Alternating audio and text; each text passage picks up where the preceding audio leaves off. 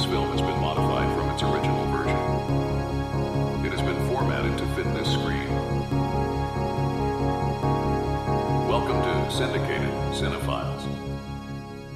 Welcome to Syndicated Cinephiles. I am your host, Madeline Cook. Welcome to our very first episode, and I want to welcome my guest, my very first guest, Stanley Swindling. Hi, thank you so much for having me. I'm very excited to be on this podcast. I'm so happy that you're the first guest because, you were there when this kind of was created. Do you remember this? Oh, really? No, I probably do, somewhere in the annals of my mind. But it was the night we went to a show at the Elysian together, and we were standing in line. And that was the genesis? Yeah. We started talking about this topic of, movies we've seen a million times on TV. And maybe I said something at the time of, that should be a podcast. But, you were there. It really should be, and I really was. Yes. How exciting. Oh, my gosh. Yeah. It's an honor, truly. Okay, to give you a little intro to what this podcast is supposed to be, this podcast is about movies that you've seen a million times because they were on TV at some point during your childhood or coming of age. Hence syndicated, things you've seen a bunch because they were syndicated on cable or premium TV or what have you. So, Stanley, what was your selection today? Today, I picked the 2003 samurai action film Kill Bill Volume 1, directed by a little guy named Quentin Tarantino. Oh, what a beautiful intro to that film. You came locked and loaded for that. I was ready to go, yeah. Now, Stanley, what movie did I think you were referencing at first when I asked you what movie you were picking? So for some reason, when we were discussing this, I decided to be cutesy and cryptic via text. So I said, is it okay if I pick a movie that's a part one? And you said, yeah, of course. What movie are you picking? And I sent a GIF of the Kung Fu Warrior in part 2 of Kill Bill. No relation to part 1, but a GIF I thought would suffice. It did not suffice, and Madeline mistakenly chose to watch the first 20 minutes of The Karate Kid. Yes, I want to be clear with exactly how this went down, because you said, is it okay if it's a 2-part film? I said, sure, just pick one part. I said, is it The Godfather? And you said, nope, think. And then the emojis you sent were correct. Japanese flag, blonde woman, which to your credit, yeah, an emoji of a karate uniform, chains, and a fist punching. And I said, Karate Kid?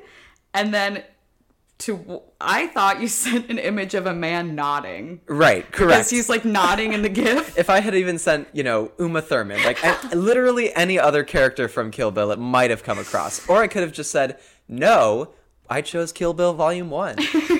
That either of those would have been actual responses to your messages, but instead, my brilliant self chose to say nothing. Yeah, so last night... But I hope you enjoyed, the first 20 minutes of Karate Kid are good, can confirm. I bet. And during the first 20 minutes, I was like, this is an interesting pick for Stanley. I didn't peg him as, a Karate Kid fan. I don't know. I don't know why you picked this movie, but... so I got to see the first 20 minutes, and it was great, but... Thank God you texted me 20 minutes in and said, wait, no. Right. Mortifying, but yes. Glad we could save it. Yes. So let's set the stage for Kill Bill Volume 1. Do you remember, the first time you saw it on TV? Roughly how old you were? Yeah, I wanted to pick this one specifically because I feel like with Quentin Tarantino, you want to watch his movies at a very specific time as a young boy, where you're obviously old enough to accept the extremely, copious violence running throughout most of his films and the, intense language, all of it. So I do think I watched Kill Bill Volume 1 at the perfect age, which is 12 years old. At that same time, I was getting into CSI, so I was watching a lot of Spike, which is where I think it tended to air. But I also... Spike Channel. And does Spike still exist? I believe they changed the name. I could be mistaken, but I think it's the Paramount Network now. And that's where they air Yellowstone, the acclaimed hit. Oh, and now the, prequel series? Right, and all whatever. of those offshoots, 1973, 1824, I'm just saying numbers. But I feel like Kill Bill Volume 1 was either at the top or the bottom of every CSI marathon. So I would always catch the very beginning or the very end. It would also be on TBS a lot. And so, I have a lot of these very distended memories of boyhood, parents calling me to the car because we were going to go to Outback Steakhouse or something like that. But I had to catch, the House of the Blue Leaves, the battle sequence and all that. Yes, most definitely. The first time you saw it, were you completely alone? Were you with somebody else, or? I think maybe my parents were in the room. I did watch a lot of syndicated TV in the living room, but then I think my parents made a fatal mistake when I was in middle school. I came back from summer camp and they had installed a TV in my room, and that was the end. Yep, yeah. So. I always asked for a TV in my room, and my mom was like, no, not because we can't afford it, but because then I'll never see you again. She was like, we should be watching TV as a family. And she's right. She made the right call. My parents never saw me again. I was lost. Yeah. A self-imposed latchkey kid, I guess you could say. So your parents were cool with you watching this kind of movie at 12? Like, they knew you were watching it and they were like, yeah, whatever? Oh, yeah. I think my mom has a real affinity for horror movies, and she wanted me to get into them as quickly as possible. So I feel like it might have started around this time, or at least around the time Kill Bill was in theaters, because they really wanted to see The Lord of the Rings, The Return of the King, in theaters. That was like the big Christmas movie of 2003. So I think I would have been 8 at that point, and I was watching all the orc death, and I was just enwrapped because Lord of the Rings is an amazing film trilogy. But it didn't, faze me. So I was certainly desensitized from a young age. Wow. Okay. That's amazing. We had very different childhoods. I was a very squeamish child. I would not have been able to handle this film. Fair enough. So you've been watching it pretty much since you were 12. If you had to guesstimate how many times you saw it. The limit does not exist, I would say probably all the way through I've seen it a good 7 or 8 times, seen chunks and pieces of it, dozens more. And I think I picked this one in part because watching it on TV is such a different experience from watching what I think of as the actual film, where it's not sliced and diced into a million more sanitized pieces. Yeah. So I think I've seen the film proper about 3 or 4 times. Okay. I was going to ask, do you know if they had to have edited it for television, right? Yeah, and I did a little research because I was curious. I remembered these little factoids that I thought couldn't possibly be true because they were so absurd. But with TV editing, they're so particular about, just the limit of what you're allowed to show and say on TV, even at 10 p.m. or 11 p.m. at night. So I remembered I had this vision of the pussy wagon in the film, which, is emblazoned with pussy wagon. And I thought it had said party wagon.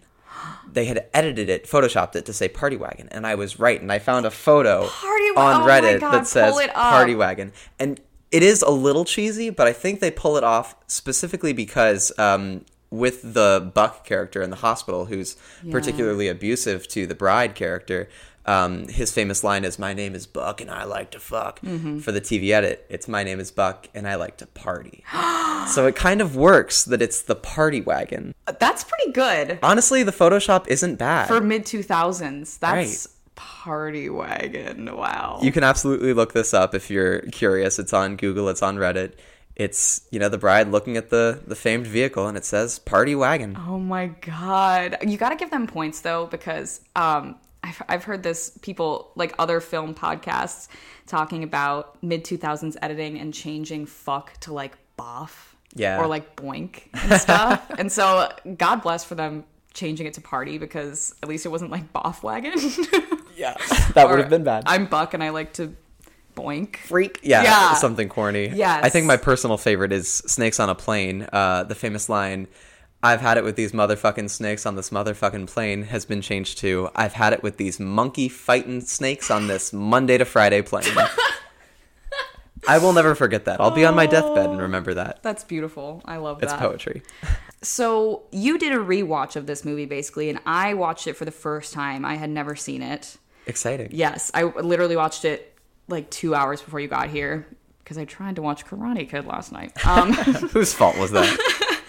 So, when's the last time, I guess, you watched it before this rewatch? I think with a new release of a Quentin Tarantino film, it's kind of in the air. It's almost like a franchise movie where if a sequel's coming out, you want to watch all of the films that came before it to kind of get a refresher. So I pick and choose with my QT movies whenever there's a new one, but I always go back to my favorites, and I think the 2 Kill Bill films are probably my favorite of his. So definitely watched it the last Tarantino film, which would have been Once Upon a Time in Hollywood. Okay, 2019. cool. Yeah. Do you feel about the same about this movie that you did, what was that, like 3 years ago? Yeah. Yeah. Yeah, I think, people go up and down with Tarantino. He's an auteur, but people have their understandable hangups with him. I certainly don't love all of his films, but I think I respect an artist or the idea of an auteur who has a very distinctive footprint. Mm-hmm. So, I've kind of taken the good with the bad, particularly with Kill Bill Volume 1. There's so many stories that have come out since. Obviously, Harvey Weinstein is a producer, which is intensely uncomfortable to consider. When Uma Thurman did very large profile for the New York Times in the Me Too movement, the height of it, she talked a little bit about her experiences making the films, and there was one scene where Tarantino was pushing her to such an extent to drive a vehicle faster that there's dailies of her getting into a car accident, which could have been fatal. It looks brutal when you watch back that footage, and I think most people should be of the opinion that no film is worth injury or death, God forbid. I don't know where to stand on it. Ultimately, you're bringing a lot of childhood nostalgia into it. It's, I think, still a brilliant work of art. So being able to extricate that from the ways in which it was produced is important if you're going to still appreciate it. But I think if you have the ability to kind of extricate that from your mind, it's a wild ride and it's still a lot of fun. Totally. If you... Number one, is this movie in like your top 100 of all time? Gun to your head? It depends on if I can count part 1 and part 2 as like one piece. Am I gonna allow that?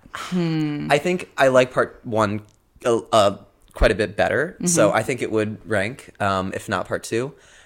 Probably in like the 50s or 60s. Okay. Because I tend not to be such a boy these days. Like I said, I watched Kill Bill at the perfect age to watch it, which is, teenage boy who loves blood and guts and thinks it's so cool and edgy, and thinks the bride is just the most badass character. So I still have a lot of affection, even as, that genre and that style of filmmaking doesn't so much appeal to me anymore. So I would say a solid 50 to 60 range. That's firmly in there. It's entrenched. Yeah, I love that. And then what are your other... like Quentin hot takes? I don't know. Like if you had to put one beneath the Kill Bill franchise, what film would it be that's like your next favorite? That's such a good question. And it's so tempting to say Pulp Fiction because it's, kind of, I think his masterpiece, or the one he's most famous for. It's certainly the one that got closest to winning Best Picture, which would have been crazy.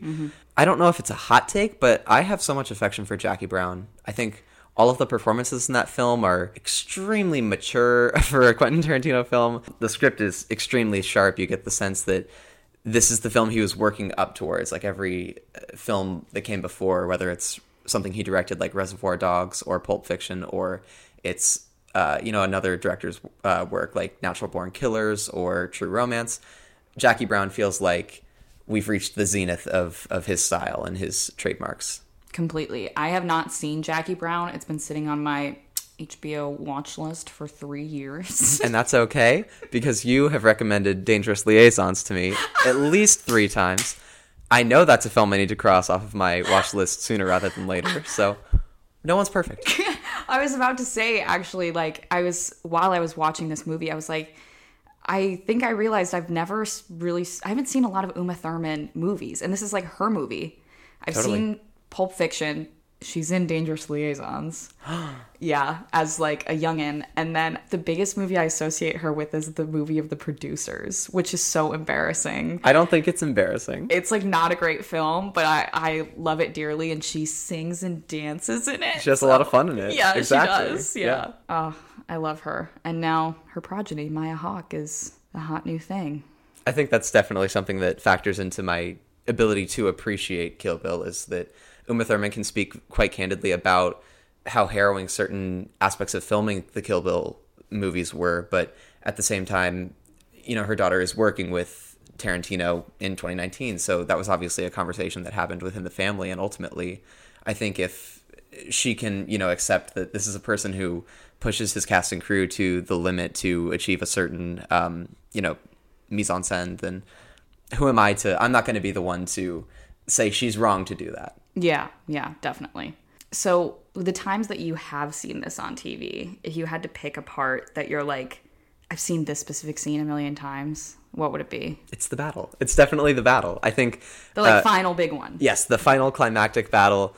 Again, yeah, when you're watching it on TV, it's so sliced and diced, which really does such a tragic disservice to Sally Menke's incredible work.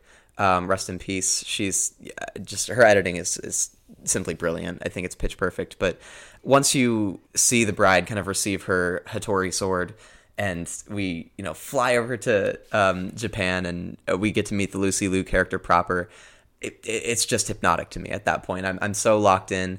I think part of watching films, on TV, on basic cable, is you're switching between channels a lot of the time. Mm-hmm. I definitely... When a commercial comes on, you're like, well, let's watch 5 minutes of the news and come back. Absolutely. So if I knew Kill Bill was on, I would probably flip back and forth in the earlier sections, particularly the anime section. I don't remember a lot about it. It must have been sliced and diced for TV. It's so gory and grisly. But once, we get to the house, I think I'm locked in. I'm really not even changing the channel for commercials. Did they show the arm chopping off on TV? It must have been severely edited. I think I did look for the TV edit just to try to scan through certain clips and see just how different it looks from the DVD copy that I watched. Mm-hmm. But if I had to guess, it's the arm gets sliced and then all of the blood and viscera that you see in the film proper is kind of excised for the TV cut. Okay. For those who haven't seen the film, which if you haven't, what are you doing? Just saw it 3 hours ago. If for those of you who haven't seen the film, Lucy Liu's lawyer / henchman? Yeah, assistant of sorts. Assistant gets her arm chopped off pretty much at the very beginning of that battle and is just screaming and writhing on the ground, and blood is just spurting out of her shoulder. That was, not that there weren't other shocking moments in the movie, but that was the one to me that felt the most, I don't want to say cartoonish in a bad way, because I mean it in a good way. But definitely cartoonish. Yeah, in a fun, cool way. And that was the one part of the movie where I was like I audibly gasped. I was like, oh, I covered my mouth. I was very surprised. Because, too, this sword is the strongest fucking sword, and it's cutting all the other swords, too. Yeah. I am really glad that you brought this film in, because I needed an excuse to watch it, because I am not a huge Tarantino fan. I don't usually find fight sequences to be very interesting, and so I feel like they have to be really fucking cool for me to care at all. And this was the perfect movie for that, especially that final one. I was like, okay, this is not so creative. It's hitting all my buttons. It's doing crazy shit. Yeah, I definitely hear you that Quentin Tarantino is an acquired taste, to put it mildly. Yeah. Do you have any things about him that you're like, this stuff bothers me, or? Truthfully, it's the fans. Yeah. I think so much of my film education has been a journey. There are 101 kind of auteurs that you start with. I think my very first must have been, Tim Burton, just being absolutely enchanted by things like Edward Scissorhands and, the first Batman. But at a certain point, you have to progress. You have to, actually discover what your film tastes are, which is not to say that you can't still hold your first kind of director loves closely. But it seems like with a lot of people who purport to love cinema and love filmmaking kind of stopped very early on, and they appreciate American auteurs like Quentin Tarantino or Paul Thomas Anderson, who are masters, but I feel like there's this inability to zero in on why those works resonate with you, the viewer, and it feels very juvenile to me to say I love Quentin Tarantino movies without extrapolating on the greater themes or particular performers who are constantly in his films and how their performances are in conversation with each other. It tends to boil down to just blood and guts are cool and girls are hot and scandalous. Which can be frustrating and limiting. I'm not gonna lie, I think I was expecting to dislike this movie more than I did, because I like Inglourious Bastards, and that's about as far as I go when it comes to Quentin Tarantino movies. And I, like you, I'm mad respect. You have a very distinct style. You clearly love movies. That's, I think, my biggest plus for him, is that he actually seems to give a shit about movies, preserving film. He's bought all these theaters out here and is showing movies in rep. So, he is a good man, unequivocally, in terms of film preservation and being a film fan. But I was really worried that I mean, I don't want to call this movie a rape revenge type thing, but it rides that line, and I was worried that it was going to feel very, like, objectifying and weird, because it always rides a line. Like, granted, all of the cool people in this movie are women. Right. Which is awesome, but I was, like, worried that it was going to be like, oh, and she's in a fucking bikini, like, swinging a sword or whatever, right. Or we have a bunch of sex scenes with her. She's overly sexualized, and she does look damn hot in that, you know, in the yellow getup. But it was surprisingly tasteful in terms of sexual content from what I feel like I've gotten from other Tarantino movies. So I was pleasantly surprised with the representation of women in this movie. I agree, and I think that's why this one in particular kind of holds a soft spot in my heart. Do you remember, like, was this the first Tarantino movie you saw? Either this or maybe Pulp Fiction had been on TV once before, but this was definitely the first one that kind of locked me in. Mm-hmm. I feel like a lot of these movies are kind of good party movies to some extent. Like, totally. Because I feel like part of why I like Inglourious Bastards is that I had a friend group in high school that would watch it a lot. Like, like every other weekend would watch Inglourious Bastards, and it just became this thing that I associated with my cool older friends, you know? Mm-hmm. So I feel like his movies are definitely good vibe movies. That vibe can get crushed very easily when there's, like, a devastating emotional blow somewhere in the movie. But other than that, they're fun to have on. Kill Bill in particular, I think, is very generous to the stoner cinephile. Yeah. I have so many fond memories of copiously consuming marijuana and someone throwing on Kill Bill, and it just works perfectly. I think that's why I appreciate Quentin Tarantino. His, you know, auteurist approach is that the fans might be 101, but he is very much a studied auteur, very much a studied cinephile. A lot of his references aren't songs, you know, needle drops in his films tend to be obscure. There's a famous story about Kill Bill that he had wanted this one particular song, and the band had broken up. It's from the 70s, and the music supervisor had to essentially fly overseas and reunite the band so that they could agree to have the song in the film. But then it is one of those party songs that the band is playing in the house, and it's perfect. You know, it's not an easy needle drop that you would have expected. It's a very obscure song, or at least it was before the film, and I appreciate that he brings a very singular one-of-one kind of approach to the aesthetic. Yeah, I feel like that's kind of, I don't want to say a lost art. I don't want to be that person that's like, they don't make films the way they used to. But at the same time, like, one of my gripes with recent post-Moonrise Wes Anderson, because Wes Anderson used to be, like, my favorite director, still love him to death,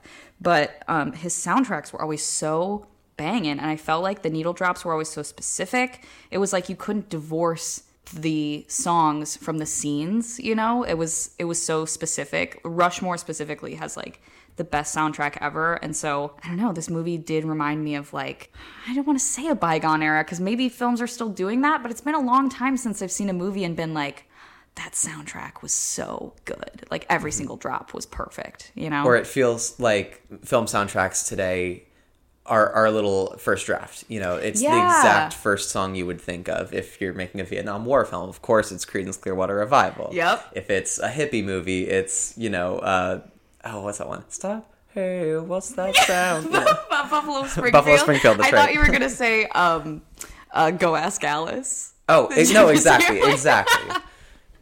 Yes, completely. Do you have, like, if you had to pick, like, a favorite performance in this movie, like one of the actors that you just feel like popped off, and that can be Uma herself, but I think it is probably Uma herself. I think of one of my favorite Academy Award nominations, not to say that awards matter above all, but I think of Sigourney Weaver's nomination for Best Actress for Aliens, which is pitch perfect. I wish in the same way that we were able to acknowledge comedies more frequently in awards conversations, I wish action films with really strong characterization could be approached in the same way. I wish Charlize Theron could have been nominated for Fury Road, and I certainly wish Uma Thurman could have gotten some additional credit for The Bride, but I suppose you'll just have to settle for having created this, I think, iconic character. Yeah, definitely. If I had to pick one, frankly... Well, okay, I'm excited to see part 2 now. I will watch part 2, because when Daryl Hannah walked onto the screen...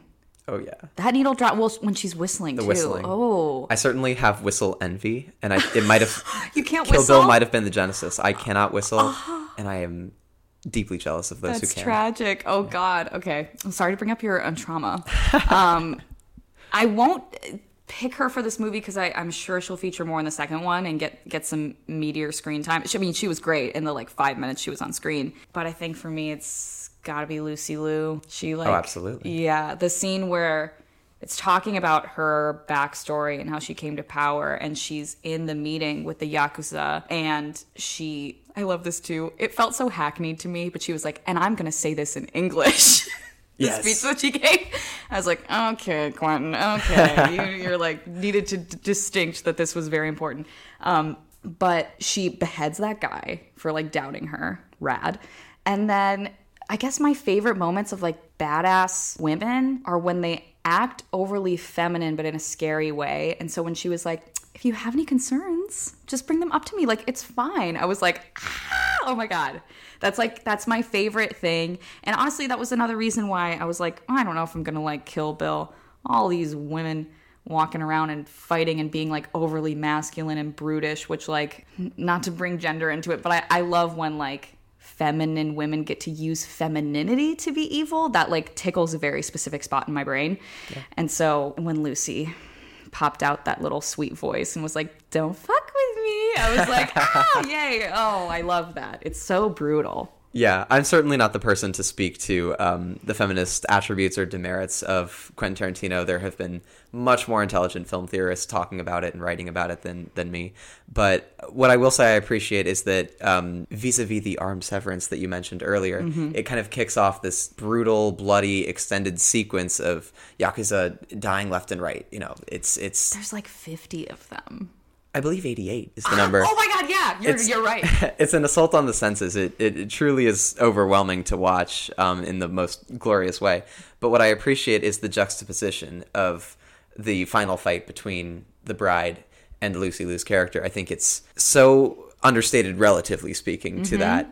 There's this level of respect between the women, and it doesn't feel exploitative insofar as, you know, they're being objectified or they're being treated as these hypersexual or hyperviolent masculine figures. They are two warriors who have a respect for each other. Lucy Liu insults Uma Thurman's character, the bride, and she kind of gets one up on her and apologizes. Yeah. I think that's a really powerful moment, and it allows the film to kind of slow down and bask in the gravity of this particular battle. Yeah, most definitely. I think now that you bring that up, that might have been my favorite moment in the movie, because I am a lover of slow films, and sometimes when things go too fast, it just feels like a malaise to me. And so when they were able to slow it down, and they both had moments of vulnerability because they had both just harmed each other, like wounded each other, and it was like, uh-oh, fuck, like I gotta recalculate all of this. They're both not feeling as strong as they did at the beginning of the fight.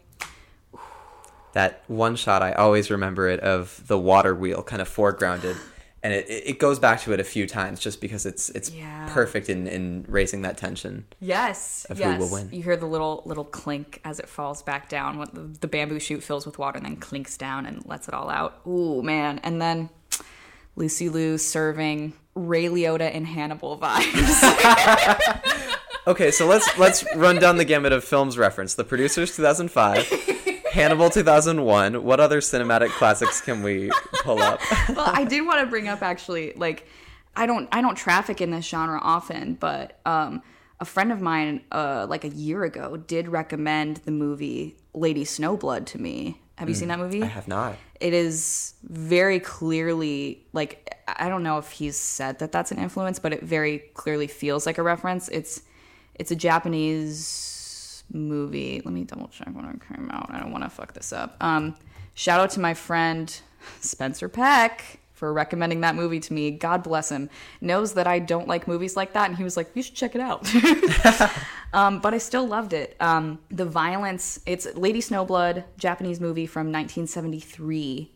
And it is a revenge movie. It's about a woman avenging her parents. And she has her list of people that she methodically finds and everything. Definitely recommend. And that was another movie where I'm like, I don't normally like this kind of movie, but the cartoonish violence is so fun. There was a shot that, again, gagged me, where they're fighting with katanas and stuff, and she chops off this guy's hands while he's holding the katana. and it goes flying through the air with the hands still gripping it, like cut off at the wrist. It just goes like through the air. It looks like mannequin hands or something, but it was like, yeah, I can't stop thinking about that. That's chef's kiss. Yeah, no, that's cinema to me. It's also something I appreciate about Kill Bill Volume 1 is there is a level of cartoonishness, not just in the violence, but in the everyday, the more mundane scenes and scenarios. It lends an air of humor to the proceedings. I think of one of the final shots in the film, which is the bride on a plane back to America to continue her quest. And she's writing out her kill list in big letters, completely legible to anyone in the nearby area. And on top of that, her sword, the Hattori sword that is one of the most lethal weapons on the planet, is just propped next to her on the seat. In a post-2001 flight. Absolutely. They said, bring your katana. Right. It's hard to ascribe a particular time period to Tarantino films because they're so stylized, but under the assumption that it's the present day, it is a little bananas. Oh my God, yes. But you also imagine a scene where the bride walks up to the flight attendants or the people checking in at the terminal with the sword. Are you going to take it from her? You don't fuck with her. Oh, that was something else too, because I illegally streamed this movie. And it's difficult to find. Yeah, I can give you the website that you seem to find every single movie on. After the fact, don't come after me. R.I.P. Soap Today. Yeah, R.I.P. I miss it. And Alexandria's also, burning. It feels like you've heard of Paris is burning.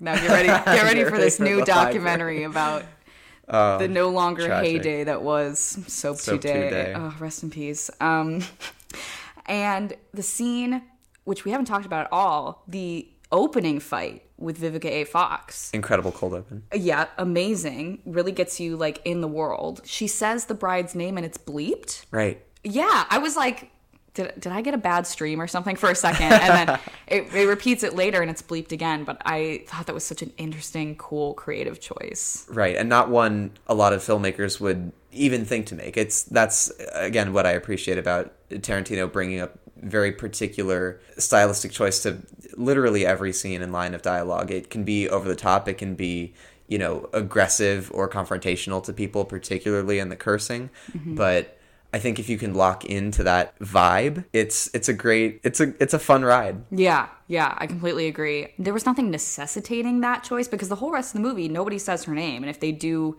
they refer to her as the bride. So, like, whatever. So it does feel, I like that it was only done twice, so it just felt special. Like, they didn't do that throughout the whole movie. They just did it twice at the beginning. I thought that was a really cool choice. Also, when she puts the gun in the cereal box to shoot, and the name of the cereal is Kaboom. Yes. Oh my God. Yeah. I love... Chef's kiss. Yeah. I think sometimes that's where I struggle with movies like this, where I'm like, am I supposed to take this seriously? Like, sometimes I don't get what the tone's supposed to be. But once I can lock in and be like, all right, this is goofy... Going back to the kill list at the end, yeah, in giant letters, I was like, is she for fucking real? You know what I mean? But as long as I'm like, no, this was a choice. Like, this was not someone being serious that they thought that. Right. That and maybe that's the difference, right, between a Tarantino fan or a Tarantino copycat and the man himself is being able to straddle that line of tone, being able to take aesthetics and have them not feel derivative or like pastiche, but a vibe completely their own. I think any Angelino who's been to the New Beverly, which is one of the Tarantino theaters, the ones owned by him and operated in part by him, will recognize that this film opens with our feature presentation title card that plays before every movie at the New Beverly. Mm-hmm. Yeah, I loved that. I love when people use that. I don't know if he was like responsible for bringing that back in the zeitgeist, but since I was like a teen, there have been other theaters I've gone to in Wisconsin that have used our feature presentation before the movie. I don't know if that was no, it wasn't CBS. I don't know if that's specifically tied to a network, but I think you guys know what Stanley's talking about. The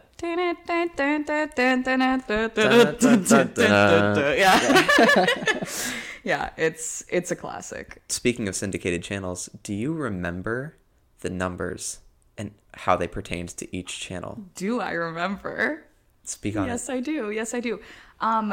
Spike, I feel like was in the 30s for me. TBS was 31. Definitely. Interesting. And then the run that I could probably go for you was 44 onward, which was 44 was History Channel, 45 was Disney Channel, 46 was Animal Planet, 47 was Nickelodeon, 48 was Cartoon Network, 49 was ABC Family, now Freeform, 50 was TV Land, 51 I think was like Bravo or something. I don't remember what 52 was. 53 was Comedy Central, 54 was E. 57 was AMC, and 58 was TCM. Wow. So that was like where I Thank you where for I lived. that. I feel like I've learned so much about you in a very abstract way. That's like the 608 area code. I don't know how they divide it up because it was always so weird. I'm hearing some correlation with mine. So, for example, like AMC was right next to, TV Land and things like that. For me, it was, TNT, TBS, FX, USA. Those were the 42 through 45. AMC was 47, TV Land, Game Show Network. And then you had the kids channels, which were Nickelodeon, Disney Channel, Cartoon Network, ABC Family, now Freeform, 50 to 53. And I think Spike would have been 63. So it was this weird discombobulated one. Spike always felt next to True TV in my mind. I don't know when True TV began and ended. I think True TV is still around, maybe? I think so. Yeah. Mine was 64. Okay. I feel like mine was somewhere in the 60s. I remember there were some channels like that I really only gravitated to if there was a movie on, because none of the programming, like I didn't watch any of True TV felt like prank shows to me. Like they would have Impractical Jokers on there and stuff. And then I don't even know what they showed on Spike, like American Ninja Warrior or something. Okay, yeah. Lots. And also, what was that very silly show? 1,000 Ways to Die? Just recapping all of the Darwin Award type deaths that have occurred in this world. God. Mostly, sophomoric deaths. Like, he got kicked in the balls so hard, he exploded. Spike was a teen boy channel, to be certain. I've only seen one episode of that show, and the two stories that were featured were girls playing Chubby Bunny at a sleepover and one choking on marshmallows and dying, which is tragic. And the other one was two people who decided to have sex while wrapped in Christmas lights. And then they got electrocuted. In which some of these, I'm like, this is not. You got the vibe of the show. Case? You. There's no way that this happened. Correct. Do you remember?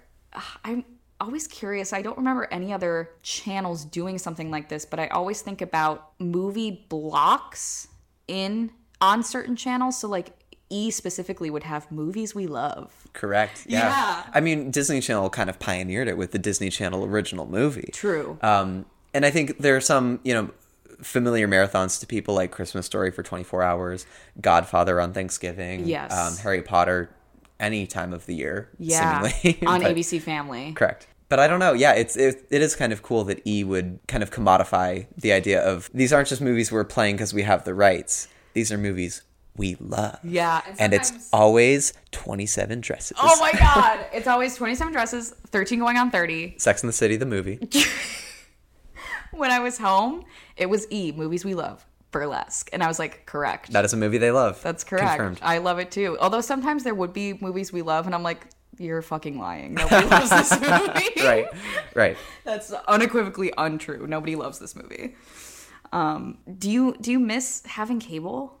Here's what I miss, and this is getting very niche. My family had TiVo, which meant I could record movies and save them on the hard drive.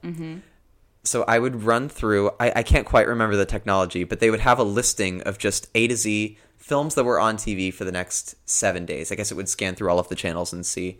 And so you would see a lot of the same repeats. You would see Kill Bill Volume 1. You would see Gladiator. You would see a lot of the greatest hits.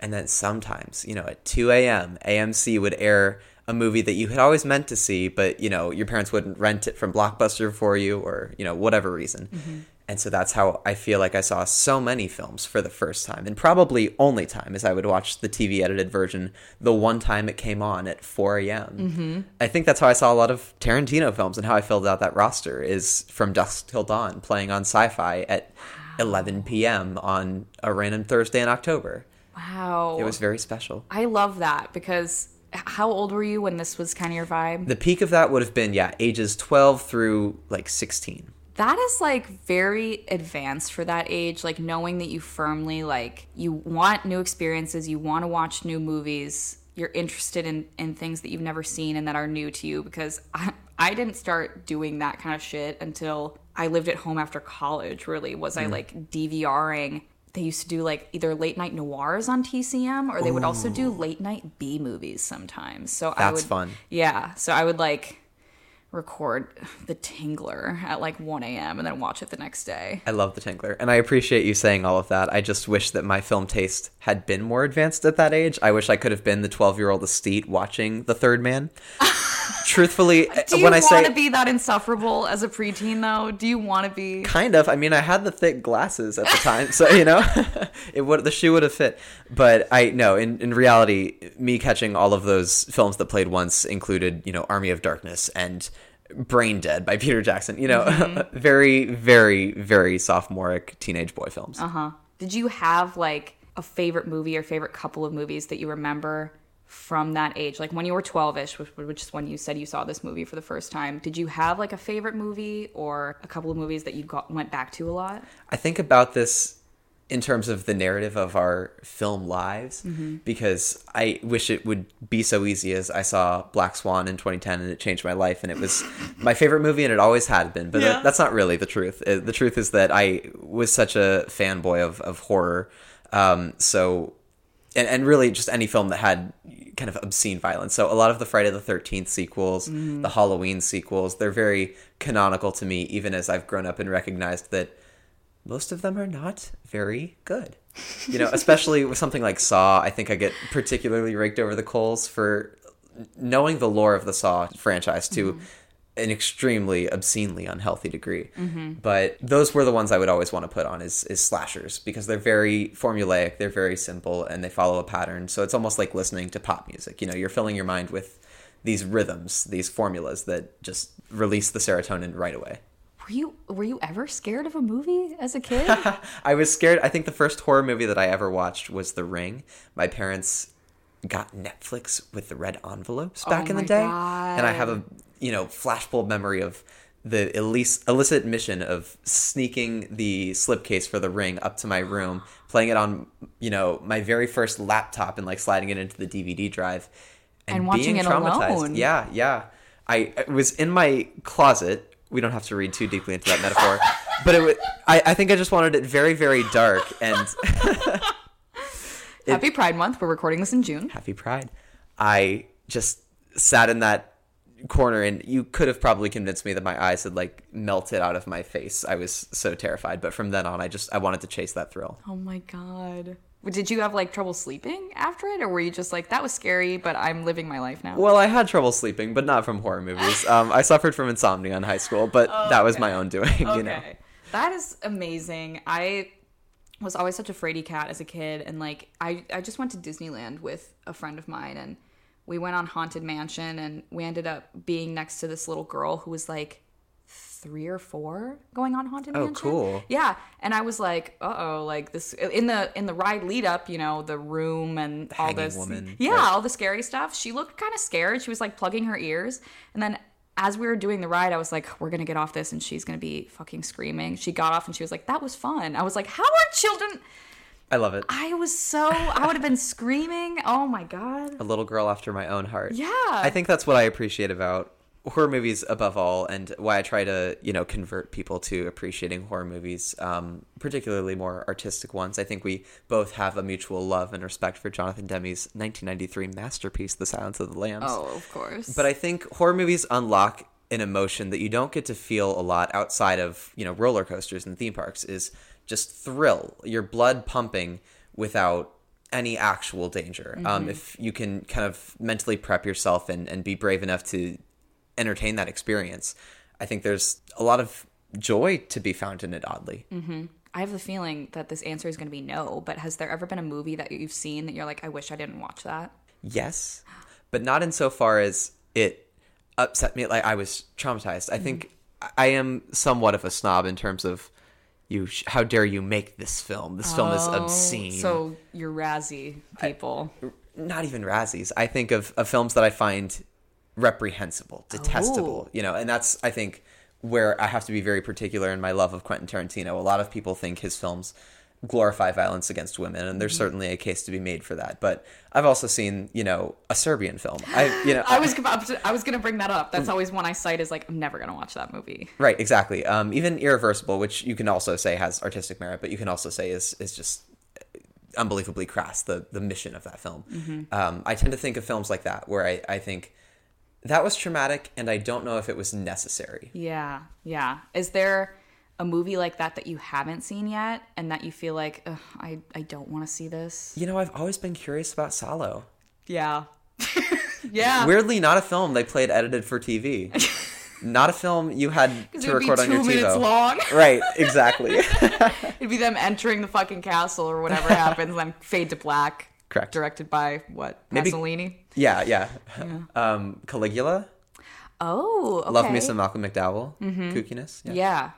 I have not seen either of those. Salo is always one that I cite that I'm like, I'm never going to watch that movie just because I know it won't be good enough to justify whatever like sadness or disgust I'm going to feel from it, because it's also just like not my genre from the beginning of it. Totally. Like, I think if I were more into fucked up absurdism type stuff, then maybe I would be tempted, but as for right now, I don't know. My mom has always like cautioned me against, like, there's some things you can't unsee, which she always cites when she talks about the movie The Cook, the Thief, the wife and her lover. Yes. So she's like, I saw that movie in theaters and I couldn't stop thinking about it for a month and I couldn't sleep, blah, blah, blah. And she tried to use that to get me to not watch the movie Sweeney Todd when I was a kid, which are two drastically different movies. But yeah, I don't want to say jealous of people that can handle stuff like that, but it'd be nice to be like, yeah, I'll watch any movie. I don't care, I struggle with slow cinema a lot of the time, quite honestly. And there are certain directors who direct slow cinema films, and they say it's perfectly fine to fall asleep in their films. It's about locking into that vibe. And I don't know. I want to stay awake. I want to be focused. And when I'm struggling to pay attention because it's very banal images, I admit, I try to be an open-minded person about cinema in particular, but I struggle with movies that want you to kind of slow down and have this very un-American, very, dare I say, like exotic approach to just the act of watching a movie. Yeah, I want to use the word inefficient too, because I think that's sometimes where extremely slow I struggle with too. I haven't seen John Dielman. I know I need to, but I always think of 2001, frankly, as a very slow-moving movie, and it stresses me out. And maybe that's my American brain being like, there's other things I could be doing right now. Totally. Yeah. Back to Kill Bill. Do you have like a least favorite part or performance, or that something part of it you're just not thrilled with? You're like, eh. I guess by virtue of the fact that I don't remember too much about the anime sequence, and when I return to the film, I think, oh, right, this is like a lot longer than I remember. Yeah. That is a segment that is, again, so cartoonishly violent, literally cartoonishly violent. But yeah, it becomes a desensitizing experience in the moment. When you're watching the climactic battle, you can appreciate the choreography, sort of the ballet of the movement, and just how much work must have gone into the set design, the art direction, the blocking of the camera. Every single element is in concert. When I'm watching the animated segments, I can appreciate the thought behind the animation on a frame-by-frame basis, but I become so overwhelmed by the sheer copious amount of violence that I kind of lose track for a bit. Yeah, I actually felt the exact same way. I would put that as my point in the movie where I was like, I'm not like enthralled with this part of it. And frankly, I don't want to say it felt a little hacky to me. I guess it was more that I felt like it went on for too long. And it felt to me that I was like, okay, clearly you just want to tell her story. Like, I'm almost like, we'll make this its own movie. Like, you seem very enthralled with this character and her origin, so just like do a prequel movie, because you really seem to want to tell the whole story. Sure. So yeah, do you have an actor in this that you're like about, or somebody that you're like, maybe they should have cast that differently? No? Question mark? I think everyone is kind of serving their role. You tend to leap towards the hospital workers just because those roles are so vile. But I think even those guys kind of bring with all due respect to the actors, a slovenliness to the roles.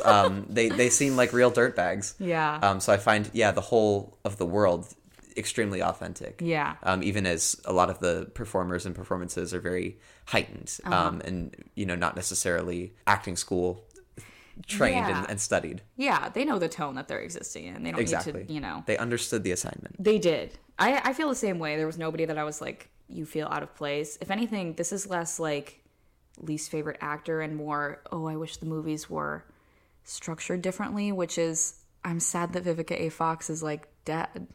Oh, yeah. Like, pretty much everybody else, it felt like we got a good amount of time with Lucy Liu. She is now dead. And then Daryl Hannah, we get to see her in the second one. We haven't really seen Bill yet or any of the other people. And I'm kind of like, Vivica was so cool. And we only got to see her for like 10 minutes. Highly cool. Yeah. Well, do you have any other parting thoughts about this movie at all? Mostly that I feel very lucky to have now seen it several times unedited.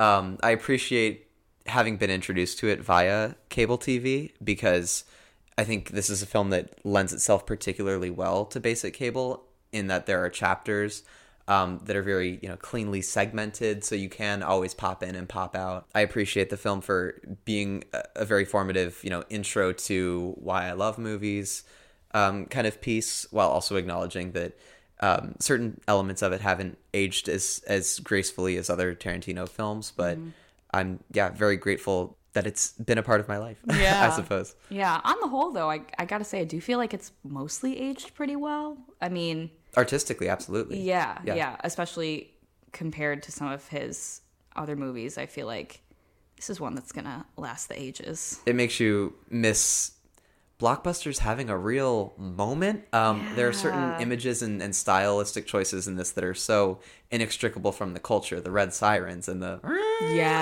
that's I can't hear that Tame Impala song without hearing those Kill Bill sirens. So I miss when films really took a swing. Not to say they don't make them like they used to, but they definitely don't make them as often as they used to. That's right. Like this. That's right. I think we can all categorically say that that's the truth.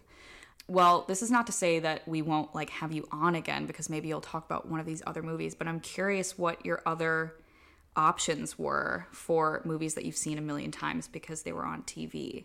I was tempted to pick something like a Harry Potter film, because those marathons, I think, are part and parcel with my generation's lived experience of television and what it used to be. Yeah. Even coming back from college and watching TV again for the first time in 6 months, not on a computer, not on a streamer. Yeah. And seeing Harry Potter, weirdly.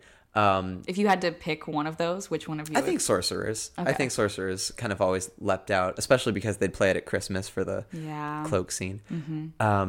I watched a lot of Gladiator because that was one of my mom's favorite movies. I think something you'll notice in this series is the films your parents like to rewatch ad nauseum. The Day After Tomorrow is another big one for my mom, especially. Yeah, definitely. The differences between our parents are absolutely insane because I'm thinking about movies like that were TV movies with my parents, specifically because of my parents, and two of the big ones were Steel Magnolias. Beautiful. And Terms of Endearment. And they were both because of my father. He was like, these are beautiful films, if they were ever on TV. Your father is a king. He is. This is kind of a wild card question, but if there's a recent movie, if syndication was a thing in the way that it used to be, where kids would be discovering movies on cable in syndication, what's a recent movie that you think would make it good? No question, 2018's Widows, directed by Steve McQueen. I have such a visceral memory because it was one of the films that came out in the first year or so that I had lived in Los Angeles. The advent of the AMC A-list changed my life. I was going to the movies every week and kind of still do. I remember going into that film being excited that it was a Steve McQueen film, thinking it might be a little more highbrow, I guess. And what I walked away from that film feeling like was, oh, this should be on TNT at 2 p.m. every single Saturday. Every single performer in that film, from Viola Davis to Michelle Rodriguez to Elizabeth Debicki to Liam Neeson, every single person is firing on all cylinders to tell a very canonically TNT story. This is I feel crazy that I've never heard of this movie, but God, is it chock full of people. Cynthia Erivo, Colin Farrell, Great. Brian Tyree Great. Henry, Daniel Kaluuya, Robert Duvall, and Liam Neeson. It is a stacked cast. It is still highbrow. I am not by any means disparaging the brilliant Steve McQueen. There's a lot that the film has to say about Chicago and poverty and sort of the difference in experiencing a city based on your class. But man, is it fun. Man, it's a rip-roaring ride. And it's unfortunate that it's a 20th Century Fox film at a time when they had just been kind of bought by Disney, and there was a lot of question of what was going to happen to the films they had already produced, were in development, kind of what was on their slate, what was left. And this is a film that I think was kind of released in theaters on a whim and forgotten or ignored for that reason. And it has a 91% on Rotten Tomatoes. And it deserves it. Ooh. It's a phenomenal film. Okay, and very watchable. Adding this to my watch list on Letterboxd. Amazing. Before we say goodbye, and do you have anything to plug? You can plug your Letterboxd or anything you're working on. Well, you can find me on most social medias at Stan Swin Film. I'm on Instagram, Twitter, and Letterboxd that way. But I also have a Substack that I publish newsletters week to week called I Could Care Less, and you can find that at icouldcareless.substack.com. Amazing. Thank you so much for being my first guest. This was so much fun. Thank you for having me. I had a great time. I'm sure you'll be back on at some point to talk about Gladiator or Harry Potter or something. Cheers to that. I couldn't be more excited. To Quentin. Cheers to Quentin. Cheers to Quentin. You too.